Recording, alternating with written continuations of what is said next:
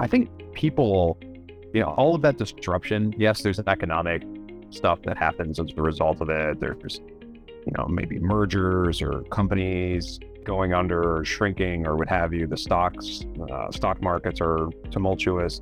But on the other side of all of that are people who are potentially nervous, who are scared, who are just kind of frantic about, are they going to be next? Are they going to be part of one of these headlines of, such and such a company does another 10% slash and the CEO just sends out a vague email and their access is cut off.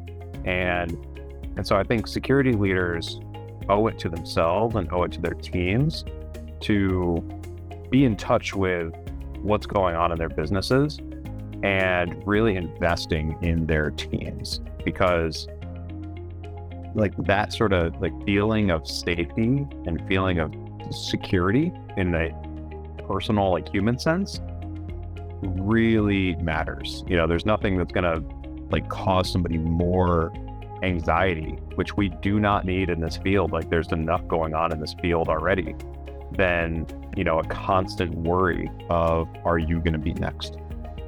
From Cobalt at Home, this is Humans of InfoSec, a show about real people, their work, and its impact on the information security industry. I am so excited to be here with my friend and former colleague, Robert Wood. Robert is the CISO for the Centers for Medicare and Medicaid Services. He leads enterprise cybersecurity, compliance, privacy, counterintelligence functions at CMS, and ensures the agency complies with secure IT requirements while encouraging innovation. Prior to his role at CMS, Robert built and managed several security programs in the tech field, including top security roles at Simon Data, SourceClear, and Nuna. We met when he was a principal consultant for Cigital, where he advised enterprises about their software security programs. He built the Red Team Assessment practice at Cigital, helping organizations identify and manage risks from alternative perspectives. I am so excited. Robert, welcome. I am also super excited. Thank you so much for having me on again. My pleasure. I think you might be our first repeat guest. You and I did episode 2 together. Humans of InfoSec now has more than 80 episodes, and our last episode that we did together came out in March 2018. Some stuff has happened in life and career since then. I would love to hear about it. Yeah. So had another baby, which is, been amazing. Life is all good on so many fronts on a personal level. Our little humans are 5 and 2 at the moment, and they're just awesome. Since then, I have joined the federal government, so I'm with CMS now, and I just crossed my 2-year anniversary back in November, and so about 2.5 years in now. This is my first federal role, actually. So there's been a definite learning curve for me on that front, but it has been getting into some kind of public sector work has always been a goal of mine, and I've looked at doing stuff with the reserves and the guard and just volunteering and engaging with think tank sort of nonprofit organizations. I have wanted and been seeking an opportunity to try to bring together the perspective and experience and such from my world in the private sector and bring that into the public sector and just try to do some good. And this particular role has been so personally and professionally rewarding on that front. So I'm just, I'm very thrilled, very blessed to be in this particular spot. So, last 5 years have been awesome. That is awesome. I am obsessed with your babies, and wow, 2.5 years, but they are so great. Oh my gosh. And actually, I don't know if you know this, but my dad was a public sector guy. And so just hearing the way that you talk about it, I can really feel the warmth and the compassion for the work that you do. So speaking of what it is like to lead security at a federal organization that helps millions of people, What is behind your drive to work in such a high impact, high pressure environment? And specifically, what's the experience like compared to having worked in tech for so long? What drives me is really when you think about the like what's on the other side of all the choices you make, the decisions you make, the work that you do, the hours you put in, is people are able to consume and benefit from healthcare services. So, CMS is, of course, in the healthcare space. We are ensuring some of the most vulnerable people in the US and through Medicare and Medicaid and like children focused programs. And so, those people need the things that we do. They need the services that we provide.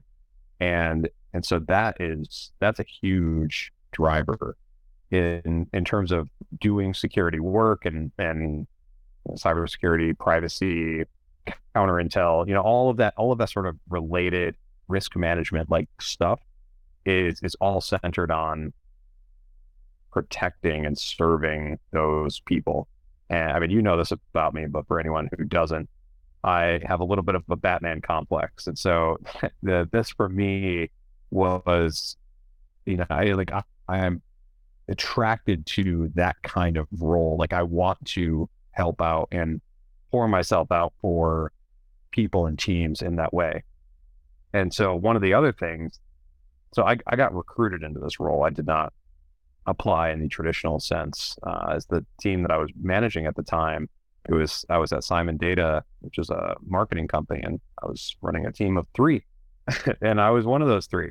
And now I have a much bigger team, as you might imagine. And I think we're like over 400 in total between contractors and feds.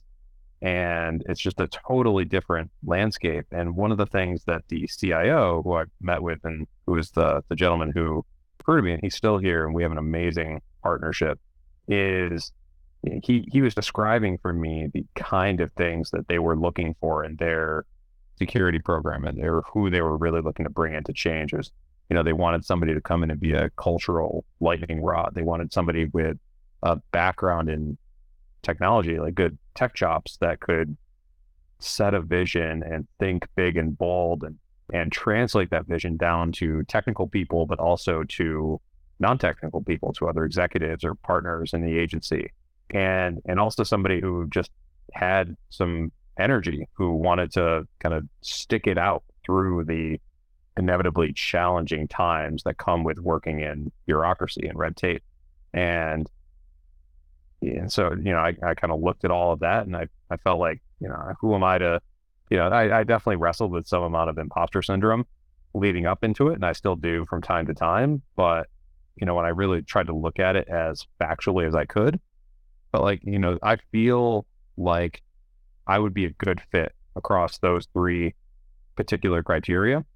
And so I want to, if this team wants to put their confidence in me, then I'm going to put my confidence, I'm going to do the same and try to do some good with the role and the opportunity. Phenomenal. I have always known you to be a cultural lightning rod. You and I met professionally before we got to know each other and became friends. And what I've seen you do is you build functions and you make things happen and you get stuff done. And I am delighted that you are doing this work for the United States. Thank you. Yeah, of course. It is definitely not, I should say it's definitely not just me. I'm in it, I'm part of it.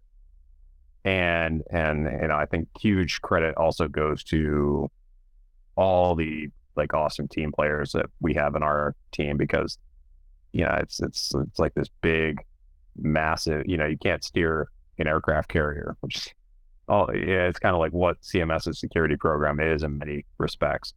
And you can't do that all on your own. You got to get people aligned and people have to understand it and people have to then take it and run with it. It's like this massive relay race that's being run in a million different directions. And it's really quite awesome to see the team dynamics that have been unfolding at the agency over the last couple of years. It's super exciting. Very cool. I have always considered some of the organizational and people and team related complexities of the work that we do to be some of the most interesting. Robert, I want to get your thoughts on something I've been thinking about recently, which is that I think when we're leading security teams, there is this frequent frustration in that sometimes our teams feel like their work can get treated as an afterthought after big organizational decisions get made. What do you think we can do to be more of a part of these conversations and make sure that a security perspective is really heard and represented? I think one of the first things we need to do is humble ourselves and recognize and appreciate and accept that our function is not the most important one in the room. Our function is there to support all the other things. And so if the decision that got made, even if we weren't at the table, if it's a good thing for the organization, it's a good thing to do for the stakeholders or the mission or what have you, then, we need to celebrate that. And I think we can do more within our function by focusing more on how we support and serve others, taking that servant leadership kind of mantra and mindset to heart. And because if you're trying to convince somebody that your job and your needs and your stuff is more important than their stuff, then, that might work for a short term kind of argument or short term, quick tactical decision, but it's unlikely to work for the long run. People need to feel like you're there for them. And if they also have a mutual respect and understanding for your needs and how what you're trying to bring to the table is going to help them or could help them, then I feel like they're gonna be more willing to engage you and invite you in because your perspective is more valuable. You're not there to make demands. You're there to help and be of service and move the mission forward. So I really think that it starts with that at its core. I love that. I mean, one of the things that I'm really hearing is that it's sort of like us against the world and not like us versus them. I do think that, in my years working in this field, sometimes when I meet security professionals, they're so passionate about what they do. And they're often so sharp and so opinionated. And I think that sometimes there's an opportunity to just kind of point all of that energy in a direction that says, hey, we and the decision makers and we and the business and we and the organization, we and the engineering teams, like we're on the same team, and let's Totally. put all of our effort kind of towards solving the problem together. Yep. I love that. Yeah. I mean, you think about it, like there's a lot of very brilliant people in our discipline, but I've met a lot of very brilliant lawyers and contract people and software engineers and product managers and marketing people who do things that I could only dream of doing right now until I, sit down and try to learn the craft and do it myself. And that's probably not going to happen in some of those cases. And, I think if you look at all of these pieces of the organizational puzzle and strategy coming together to make the whole or to make a sum that's greater than its parts, we have to recognize that we're a part of that. We're an important part of that, but so are they. And, it's a common trope, but you could build the most amazing product in the world. And if nobody uses it because nobody knows about it, then it's pointless. You've added no value. And so, other people are expert and quote technical in their own rights, in their own way, in their own discipline. And so, us really taking that like humble approach to our work, I think will get you really far, and just kind of working to change and shift your mindset in that way will help you understand and appreciate who you're talking to and engaging with and who's on the other side of some of these conversations and what they might be going through. And you'll see things that I think you otherwise wouldn't see if you were just focused on these security related outcomes. I really like that. Sometimes I kind of think about like an organization as being like a human body with different parts. And if you decide that you're going to take this human body and you're going to run a marathon within like, some time period, then you need like feet that work, and you also need like a heart that works, and you need eyeballs that work. And like, your heart can never be your eyes. Your eyes can never be your feet, but you really need these things working together to get you over the finish line. Yeah, 100%. And, using that metaphor too, you couldn't have, gone and treated your body like an amusement park the night before and drank a bunch of alcohol or smoked a bunch or ate like crap or, whatever it was, and then expect to wake up the next morning and knock it out of the park in your marathon. All of these things have to work together, and, you need the parts and you need to tend to them well. Yeah, absolutely. Maybe there's an idea for a future blog post. And actually, why don't we just go there? I had planned to ask you this question a couple of questions down, but let's just go there, which is to say, Robert, you recently launched an initiative called The Soft Side of Cyber. Can you tell our listeners more about it and what inspired you to make it a thing? Yeah, absolutely. So this has been on my mind for years now. Just having worked with, that situation I just described, having worked with brilliant people who couldn't communicate their ideas or who were abrasive, or, seeing people who weren't super sharp technically, but able to just get insane amounts of things done or bring people together or what have you. Like, I've just grown to have this amazing appreciation for people, or for the more human centered side of this discipline. And even once I started getting into these leadership roles or management roles where, when you're pen testing or threat modeling or looking at code, nobody ever teaches you how to do budgeting or team building or strategic planning or, manage a portfolio of vendors like that. You're just kind of expected to know that stuff when you get into these roles or to figure it out. And you can really mess things up. It could be really stressful.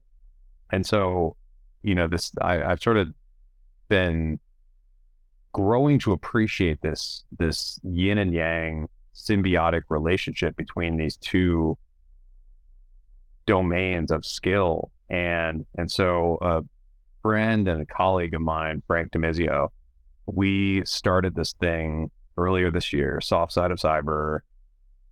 It is all about trying to focus on and bring awareness to and resources to support and learn and grow to help people in any role they may be working in cyber, whether you're in forensics, pen testing, sales, leadership, architect, engineer, whatever, to help you grow in the non-technical aspects of your job, and to help make these things relatable and give you a place to start and a place to go so that you can be more effective in your role.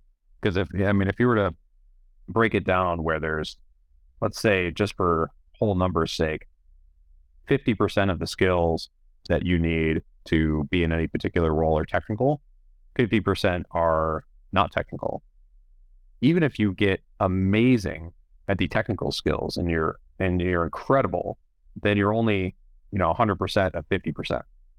And if you don't invest in that other 50%, then you're going to be, doing this career with one hand tied behind your back. And so what we're really hoping to do is help people become more effective in their jobs and ultimately just raise the bar for our field as a whole through that particular angle. Well said. I love it. I think it's really important. I think that's going to be an incredible resource for our community. And, super funny thing, I just did a Google search to remind myself of a talk that you and I gave together a very long time ago at B-Science Besides Vegas, right? in Yeah. 2017. Can you believe? Like, it was really a long time ago. And that was called Hacking Office Politics for Cybersecurity Leaders. And Yes. that's just Yes. like one little component, I think, of this much broader discussion that you're really bringing to the forefront. That is so cool. That was a fun event. Oh, it was so fun. Oh my gosh, we must do it again. Let's definitely That's plan to do something like that again. Can't wait. Also, that. fun fact, I've never been to DEF CON, and I'm thinking about going one year and bringing my daughter because I think that she would have so much There fun. you go. So She, lots of fun things I'll to bet you she explore. would. DEF CON is a fun, DEF CON gets kind of a bad rap sometimes because it is, it is a very, it's almost like a cult classic of conferences, but it is a lot of fun. Like the people there are, there's so many good, humble, incredible human beings that are in that part of the community, and it's just a lot of fun. You should totally do that. Oh, I love that. I'll be coming to you with questions and Let's do it. I'll bring Bruce. Uh, and that we'll could make be it a so three. much fun. Ah, wonderful. Wonderful. Cool, dude. So another question for you. When we did episode 2 of Humans of InfoSec in 2018, whoa, that was pre-pandemic. And here we are now. And not only was there COVID and remote work and like all these different things. So here's a question I've got for you. Right now, organizations and humans are going through major changes in order to survive and find their place in the bigger economic picture. And sometimes you get these operational pivots that throw large chunks of security work out the window, especially around risk and vulnerability management. And so, what do you think that security leaders can do to try and manage all of this disruption that we're experiencing? I think I mean, first and foremost, people, all of that disruption. Yes, there's an economic stuff that happens as a result of it. There's, maybe mergers or companies going under or shrinking or what have you. The stock markets are tumultuous. But on the other side of all of that are people who are essentially nervous, who are scared, who are just kind of frantic about, are they going to be next? Are they going to be part of one of these headlines of, such and such a company does another 10% slash and the CEO just sends out a vague email and their access is cut off. And so I think security leaders owe it to themselves and owe it to their teams to be in touch with what's going on in their businesses and really investing in their teams, because like that sort of like feeling of safety and feeling of security in the personal, like human sense really matters. There's nothing that's going to like cause somebody more anxiety, which we do not need in this field. Like there's enough going on in this field already than, a constant worry of, are you going to be next? So, I think that's first and foremost. Another thing that I think security leaders should really be focused in on right now is trying to seek continuous ways to challenge the status quo. Because as organizations keep changing and evolving, there's opportunities, I believe anyways, to bring in other parts of an organization into ours. One key example of this is an initiative we have going on right now at CMS is we're referring to it as the security data lake.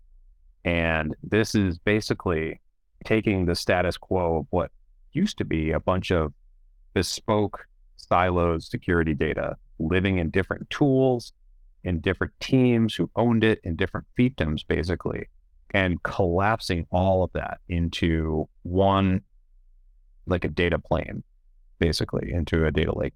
And, we can have different aggregator services for SBOMs and asset management and vulnerability data and logs and all of that sort of stuff. And then everything kind of goes into this backend. But as part of that, there's work to be done on the consumer side of it. So people who are taking data and building things on top of it, dashboards, reports, analytics tools, etc., or that are doing the producing of data, the managing the production part. So managing Kafka clusters and APIs to do focused ETL data ingestion and enrichment, that sort of thing. And so we're starting to bring these other parts of the organization together to work alongside of us. And so we're basically, like, through this project, changing the makeup of the organization to support its needs in a more effective way that the normally very siloed hierarchical org structure quite simply just doesn't really support. And like, there's this organizational theorem called Conway's Law that basically posits that anytime that an organization produces something, be it a product or a service, it is a mirror of the organizational structure that built it. And so by trying to bring teams together, we are trying to work against and kind of like directly address that particular theorem so that we don't end up with this big jumbled mess. And really, we're bringing a lot of capability and trust and collaboration into the cybersecurity orbit just by virtue of doing this particular project. We're talking more seamlessly with ops, we're talking more with HR people, we're talking more with the training folks, with compliance and operations and insider threat people are talking. Like, this sort of stuff is making our organization, I believe, more resilient and more effective at the same time. And so that's another thing that I think leaders can start thinking about. Like, you don't necessarily have to take this idea and try to make it happen in your own organization, but thinking about ways that you can change the nature of your work to bring in more resources or functions or teams or specialties across organization, because that will make you, I believe, more resilient in the long run. That is really cool. I feel like every time I speak with you, I learn about something new. And of course, today is no exception. I am new to this concept of Conway's Law that says organizations that design systems end up mirroring their own communication structure. What cool food for thought, and how amazing that you and your team are actually putting some of this data architecture into place. Thank you so much for sharing it with us. Yeah, I do have to give credit where it's due. So I got this idea, or some of this was sparked by me reading this book, Team Topologies, and Conway's Law plays a big feature in that book. It's basically about how to organize teams around value streams and craft these team APIs to make them more effective and communicative and collaborative and such. And I brought so much away from reading that book, and I've probably read it 3 times since I first got into it. And so, the data lake effort, like a big part of how I end up doing my work is I kind of take these ideas and these concepts and these mental models from all these different places in my experience and my learnings and all that, and I start just like assembling them into different things. It's kind of like I posted a picture on LinkedIn, I don't know, a couple months ago, when my older son had basically just dumped out all of his Legos on the floor. Like, that's kind of what the inside of my brain looks like. And I'm just kind of like putting things together in these weird combinations. And, sometimes it works. I love it. It's going on the reading list, Team Topologies. Robert, thank you so much for joining me today. I find that when we get a chance to connect, whether it is a text chat or a personal call or a professional call, I always just have so much fun, and I feel like it could go on forever. I want to say thank you so Likewise. much for spending your time with us today. and sharing some of your mind Legos with our listeners. You are very welcome. And thank you again so much for having me. So much fun as always. And we're going to make that DEF CON thing happen. Yeah. And I think I'll get to see you in San Francisco even before then. RSA. Yes. Woo!